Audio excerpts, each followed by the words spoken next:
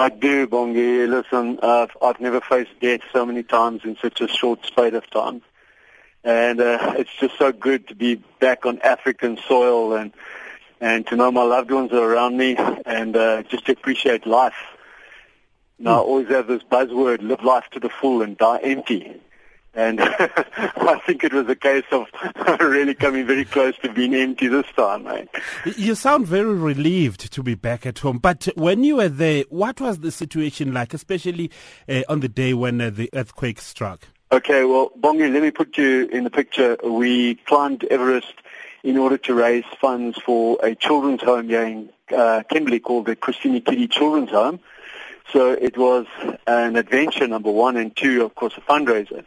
And our aim was to summit one or two peaks before we did the base summit of Everest. So we summited Coogee the day before, and then we were about 180 meters away from base camp when the earthquake struck Nepal.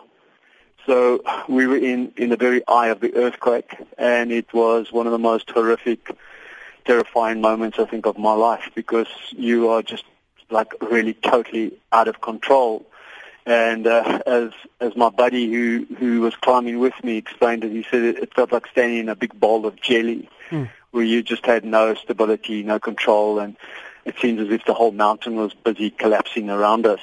Did you for a moment just pause and think, this is it? To be quite honest, Bongi, I don't even think I really was able to sort of have those thoughts. It was a matter of, I've got to survive, I've got to get through this, And I think that's basically my personality, is to push through and to sort of overcome. So it wasn't just a case of saying, well, this is it, it's over. It was a case of, I'm going to push through, I'm going to make it. At what point then do you decide whether you're continuing or you're leaving this expedition? All right, we never once even accommodated the thought of abandoning the expedition.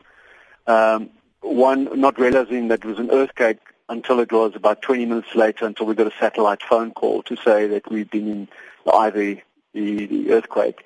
And then a few minutes later, an avalanche came down upon us.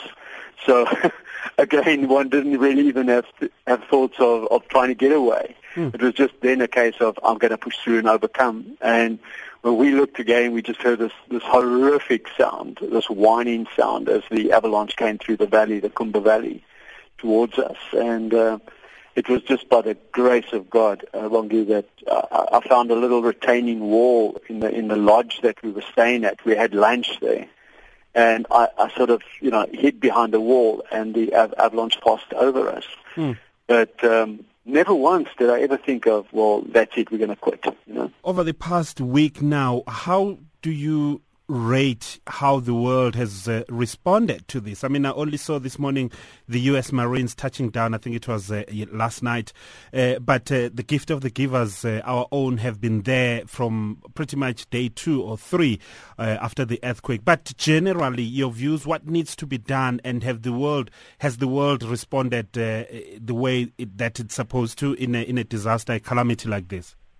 Well, Bongi, to be quite honest with you, I don't think the world is really shaped up in responding the way we should have. I must honor the Indian government, because they have stepped in to Nepal in the most amazing way and have airlifted their nationals. They've airlifted 2 of our teammates who were Indians from Australia. They were just magnificent, and they are all over Nepal. Wherever you look, you just see Indian Army personnel, Air Force personnel, medics, helping wherever they can. And we did notice a couple of the European national flags around there, but most of the rest of the first world, Bongi, unfortunately and very sadly, we didn't really see much of that. So next winter, are you going back there?